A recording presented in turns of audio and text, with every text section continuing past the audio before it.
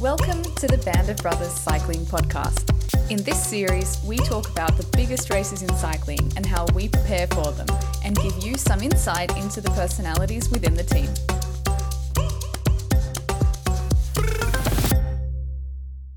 Hi everyone, and welcome to another episode of the Band of Brothers Podcast. Today we'll be talking with Ben Zwiehoff, who is our mountain biker turned road racer. So let's find out a little bit more about his experiences in the peloton so far, as well as his goals for 2023. So Ben, thanks for joining us today. Great. I'm really looking forward to be part of this podcast. And as always, I'm also joined by my colleague, Andreas Hartmann. Hi Steph, hi Ben, and welcome to the Band of Brothers podcast. Nice. Hi Andal. So Ben, it's now your third road season, but there might still be some people out there who don't know you very well. So let's start off there. Why don't you give us a little bit of an introduction about yourself? So how you got into road cycling, what type of rider you are, and anything else, I guess, that you might think would be interesting for our listeners. Yeah, it's like you said, it's my third road season with Bora Hansgrohe. And yeah, I was lucky enough to get one of these famous outcaster spots in the team, like Anton Palzer, for example. I used to be a professional mountain biker before for several years, but I always felt like I would be maybe a little bit better on the road, actually. And yeah, then I had several chats with Ralf, with Dan, and yeah, they all believed in my potential and in my kind of power. And yes, that's kind of the short story how I got on this team. And I think in the last 2 years I really developed as a road cyclist. And yeah, I'm not a mountain biker anymore. I'm full-time road cyclist now, and that's pretty cool. Okay, and now off the bike. Are there any crazy habits or things you do in your free time no one knows about yet? I don't know, actually. No, I don't think so, because I don't have too much free time off the bike, actually. Traveling a lot, training a lot. Then I take really serious care of my family here at home. My wife and me become parents in April now, and yeah, that's kind of an adventure. And for me, it's adventure enough, let's say. Besides all the trouble in road cycling, so I don't have any strange things off the bike, which I do. So going back to what you were talking about before, you were a mountain biker, obviously, for several years. What specifically made you take the decision to switch to the road? What was it that in particular made you make that decision in the end to switch disciplines? I think it was a mixture out of everything. I always wanted to try myself out on the road, but never had a good chance in a good team before Bora Hansgrohe. And yeah, as I was already professional on the mountain bike and also earning money with that, I also knew that I would need kind of minimum pro continental team which would take me, and that was not easy to find. And I think I kind of came in a good moment where everybody was talking about these newcomers from cyclocross, these newcomers from the mountain bike, and yeah, that raised my chances, I would say. And in the end, I'm very thankful that Ralf and Dan believed in me, and I think now it's a little bit of payback time already in my third year. And yeah, I think it's quite of normal that you need some time to get yourself used to the rhythm of everything, of the peloton, of road cycling. But I think now I'm kind of finished with that, and now I can really play a little bit more. You're a climber and you live in Essen, which is far away from the mountains and in a rather flat part of Germany. How does that fit together? Come on! I live in Dortmund now, huh? This is closer to the Sauerland, and there we have some kind of mountains. Last year we had the German nationals here, and I think it was with almost 4,000 climbing meters. But yeah, you're actually right. We don't have these longer mountains here. Everybody already asked me on the mountain bike how I combine that, living in this area of Germany and becoming professional mountain biker. This was actually also strange. And in the end, it's better than you would expect here. It's like I always say, it's like a little bit like in Belgium, in Wallonie, somewhere there, where you have this small climbs, where you get this punch, what you need in road cycling and also as well in mountain biking. And I think that's kind of better than everybody would expect. But in the end, for sure, if I want to do some longer climbs, I need to go in a training camp somewhere else. That's pretty sure. So tell us, where did your interest in cycling originate? Was it someone in your family who was involved in cycling to begin with, or did you just see it and want to pick that up yourself?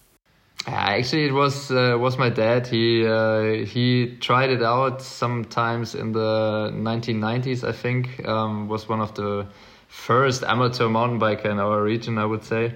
And he always did it in his free time, like some kind of a little bit like professional, but still amateur. And that was what I was seeing from the age of 2, I think. And then I always wanted to race for myself. And I think I did my first kind of mountain bike race when I was 3 years old, something like that. It was crazy story. It was just around the soccer field, like really 200 meters of racing, something like that. And actually nobody explained me the concept of racing because I didn't know that I was allowed to overtake people. So I finished where I started actually. And that was my first race. I think nobody believed that I could become a professional cyclist in this moment, but from there on, it's got better and better year by year. We all know that mountain bikers have crazy good bike handling skills. Which mountain bike skills and abilities are helpful for you on the road now? And what has been completely new for you in the peloton? I think it kind of... the general bike handling helps you for sure in the end. I mean, I always say that I'm better on the bike than I'm on my feet. So I kind of can do like literally everything with my bike, and sometimes even some things which I can't do just by walking. So that helps you kind of a lot in the end. But for me, the biggest challenge was to use that in the race actually, because the peloton is kind of scary in the beginning if you're not used to it. You have like this high speed, you have this noise in your ear from all the bikes around you. You have literally no space in front, left, right, back. You cannot move anywhere. And that is what scares you. So you have to get used to your head to all this new things in the peloton, and then you can start using your bike handling skills in the end. And I think that is the biggest challenge for somebody who never had something to do with road cycling, to get adapted to this flow in the end. And I told already like several people now that from now on I really understood how the peloton goes. And I think now, for example, the UAE Tour or Tour of Oman or also Mallorca was kind of an experience for me that I really used my abilities in bike handling to get further to the front, to use some gaps in the peloton and all this stuff. And I think this is generally super helpful. For example, if you know that you can overtake 10 people in one corner, then you are kind of more relaxed than a guy who knows,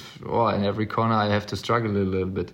And this is what I try to use now, and what brings me in the end more fresh into, for example, the final climb. So you're progressing a lot in that respect, but also in terms of your results as well. So you recently finished in the top 10 in the GC at the UAE Tour. Tell us, how did that feel? And heading into the race, were you expecting that type of result?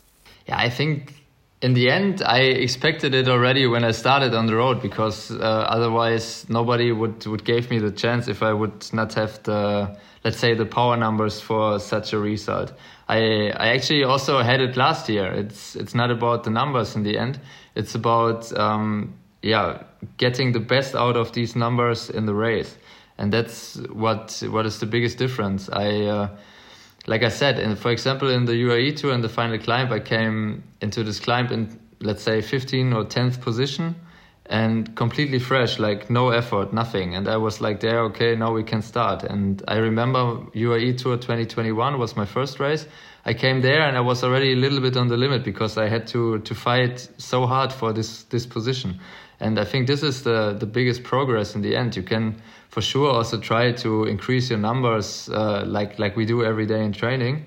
But this is not the thing where you can improve the most, in my opinion.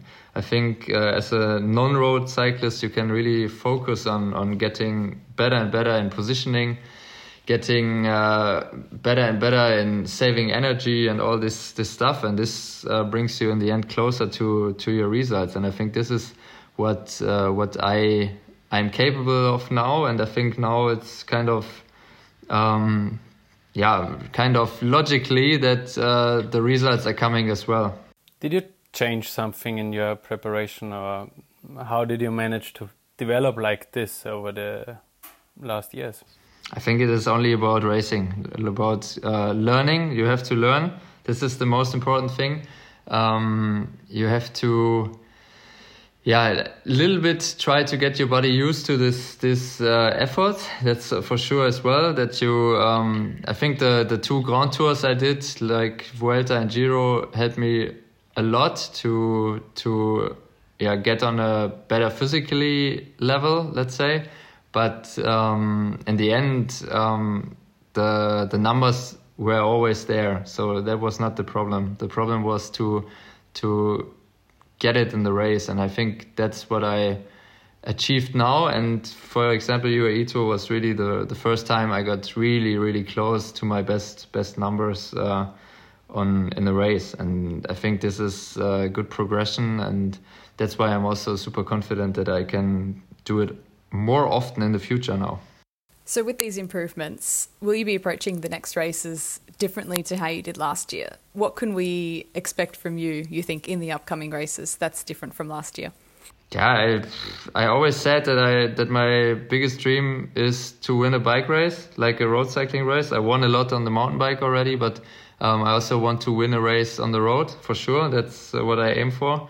And on the other hand, I want to develop as a rider. And I think if I can make those steps over the next years, I think I can also be a good GC rider for the 1 week GC races, for example. Or let's say maybe I can also be a super important helper in the mountains in the big tours, and which I also did already in Giro. But still, I can improve a little bit more, so I can stay a little bit longer with my leaders there, and that's what I want to see this year in my development.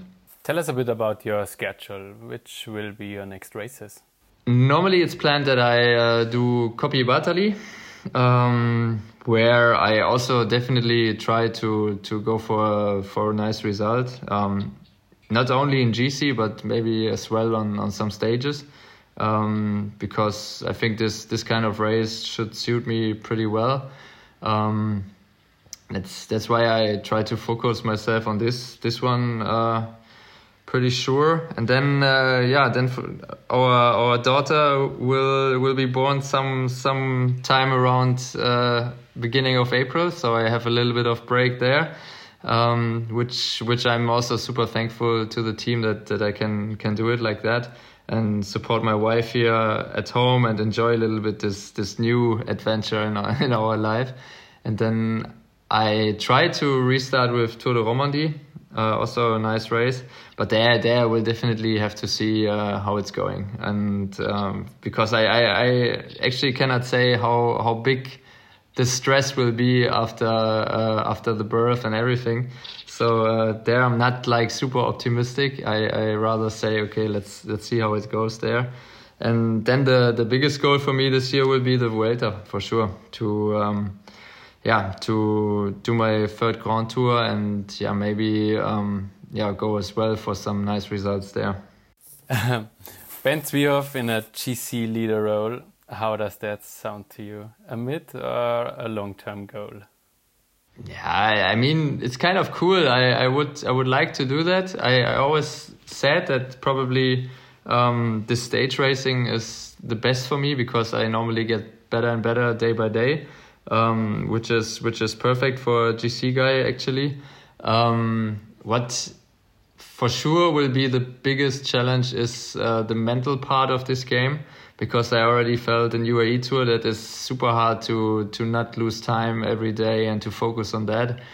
And that's already super challenging over 1 week. And I really have the biggest respect for the guys who can do that over 3 weeks in the Grand Tour. But for sure, if I in the future have the chance to try this out, I would definitely try because in the end, this is the biggest dream, I think, of every climber to try a nice GC. But I'm also sure that I need to improve, for example, my TT skills. That's for sure. I already started with the work on that in the winter now. But for sure, I need to improve there because this will be for sure the thing where I lose for sure some time on the best guys, and this is why I would say this is for sure a midterm thing and maybe a long-term thing, not something for this year. Ben, how do you work to improve on the TT bike? Is it just riding the TT bike and training, or is it also specific gym work and stretching and things like that? Yeah, it's a combination of all, I think. In winter we did my first aerodynamic test on the track on Mallorca, and there I actually already gained like really a lot compared to my old position. And then it's for sure a lot of about riding in training. Like I never did it before. I focused completely on the road bike in the last 2 years, so it's my first year also with a TT bike at home that I can use for improving there. And for example, now tomorrow I will go for a longer endurance ride, and I will for sure take 1 hour on the TT bike tomorrow, like just simple endurance riding. And then from time to time I think I will also do some intervals, and like you said, also some specific gym work, which is pretty important to be stable in the position. So to conclude, I've got one final question that's a little bit different. What people might not know is that you studied law, and as a law graduate like myself, you, Steph. Yes, I'm pretty interested. Why did you choose that specific field, and what's your plan with regards to possibly one day going back when you finish cycling to working as a lawyer, for example? Oh, Steph, this is far away now, huh?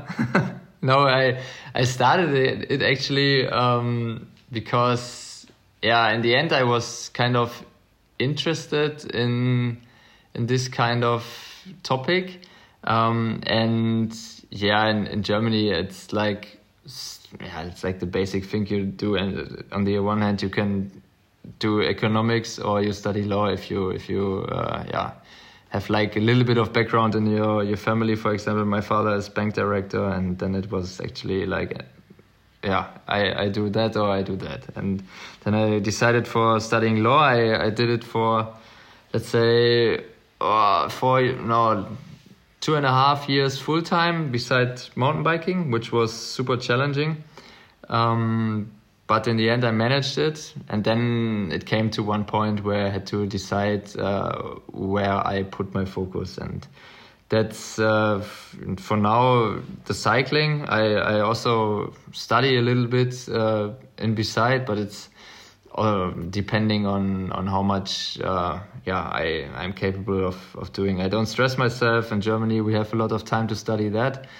So you have no limitations in like you have to finish it until that kind of date. So I think I will increase my effort there after my cycling career for sure.